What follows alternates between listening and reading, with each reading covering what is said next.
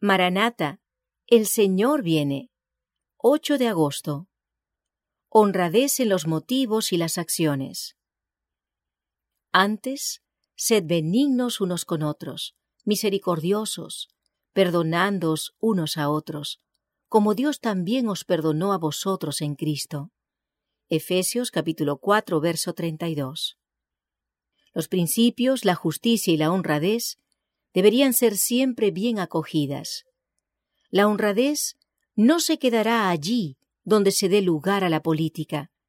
Jamás entrarán en componendas, una es de Baal y la otra es de Dios. El Maestro exige de sus siervos que tanto sus motivos como sus acciones sean honorables. Para muchos, tales personas no son agradables. En cambio, para Dios, son bellas. Satanás trabaja para entrometerse en todas partes. No dudará en separar amigos. Hay personas que siempre hablan y murmuran levantando falsos testimonios, sembrando la semilla de la discordia y engendrando discordias. El cielo considera a esa clase de personas como los siervos más eficientes de Satanás.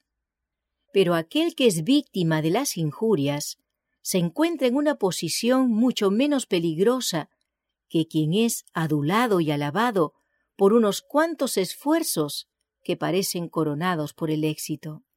La alabanza de los amigos aparentes es más peligrosa que el reproche.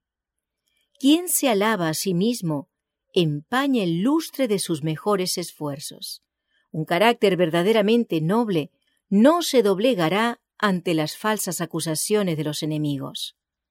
Cada palabra que se diga caerá en saco roto, porque fortalecerá lo que no podrá vencer. El Señor quiere que su pueblo esté estrechamente unido a Él, el Dios de la paciencia y el amor.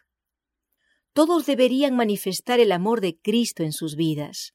Que nadie se atreva a empequeñecer la reputación o el puesto de nadie. Es egoísmo. No habléis jamás de manera despectiva de nadie, porque a ojos de Dios puede ser grande y puede tener en poca estima a los que se sienten grandes, a causa de la perversidad de sus corazones.